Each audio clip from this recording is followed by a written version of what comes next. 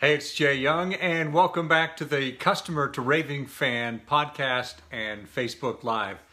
This past summer, I had a chance, my wife and I both had a chance to visit my daughter, her husband, and our 5 grandkids a couple of different times. They live out in the Las Vegas area.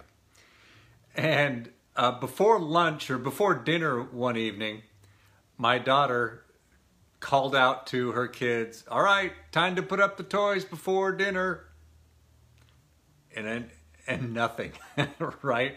It's like crickets. They didn't pay attention.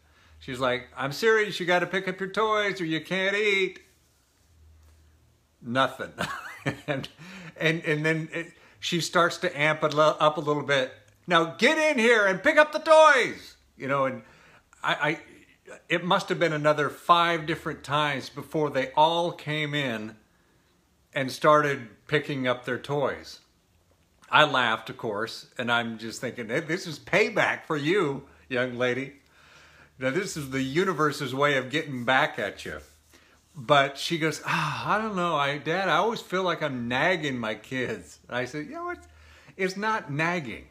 It's effective communication, because think about it. It's not just kids and teenagers that need to hear something more than once, right? My wife would definitely attest to the fact that if she wants me to do something, she better grab my head and say, "All right, are you listening to me?" And then she still probably has to tell me 2 or 3 different times. It's just the way we are. It takes, especially if it's something that, we don't have a predisposed, condition to do this thing already, right? Kids don't want to pick up their toys, but after a couple of times, some reinforcement, you're not eating until you get this, right? Then they actually take action. So there was a book, and it was called Successful Advertising, written by Thomas Smith. And he believed that it took 20 times for a person to hear a message before taking action. In this case, before buying something, right? So I remember back in my days of radio, spent 31 years as an on-air radio show host. And about the time, and I think I shared this once before, we would do these promotions. Say we're going to send people to a Garth Brooks concert. We start doing these, we call them promos, ahead of the time we're actually going to start the promotion. So we're going to promote the fact that we're going to do this promotion. We're like, we're sending you down to see Garth Brooks in concert, starting on Monday, August 3rd. The 10th caller will win, and we run this for at least 6 weeks before we ever take that first call. And I'm in there, I'm thinking, we are beating this to death. People are so sick of this. They just let's start giving away the tickets already.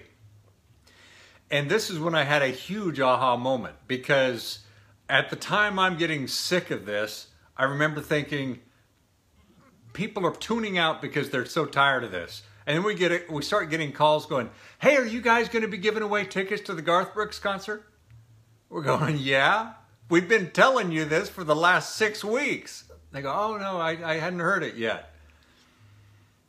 It must have aired 1,000 times, yet they didn't hear it, or it didn't register to them.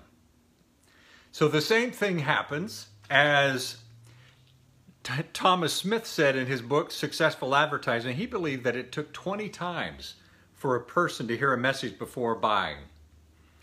And then there are other studies that said in order to reach a maximum exposure, studies on the mere exposure effect have found that the effect reaches a maximum at between 10 and 20 exposures.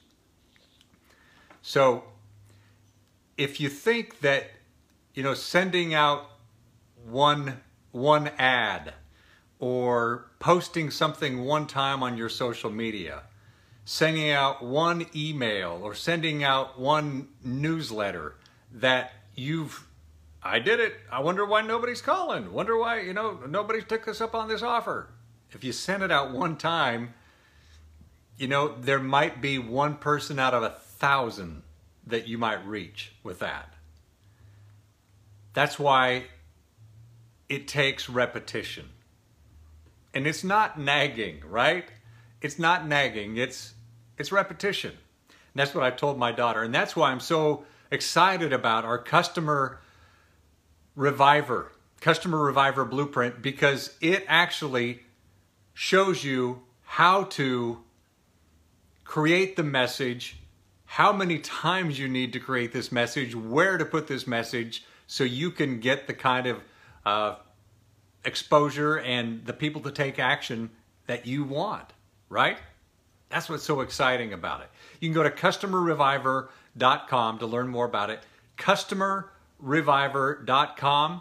And thank you so much for watching. I hope this made sense. If there's any parent, if you're a parent, you know exactly what we're talking about here, right? It does. It takes some repetition to get your message out there. And hence, that's why we continue to share this message with you. And the best thing about it, if you can create a story around your message, we call it story selling, because for thousands and tens of thousands of years, people have told stories and listened to stories. We enjoy a story. That's what a movie is. That's what a television show is. They're little stories. And if you can wrap your message in a story, you're going to have incredible success. Because if you just come out and start beating people over the head with, hey, we're having a big 10% off sale, you need to come on down and buy. People just go, ah! But if you can wrap that in a story, and you're going to find incredible success. And that's what our Customer Reviver Blueprint does. Helps you to know how to wrap things in a story. Story selling is what we call it. So customerreviver.com is where you can learn more about it. And I appreciate you so much for watching this video today. Thanks.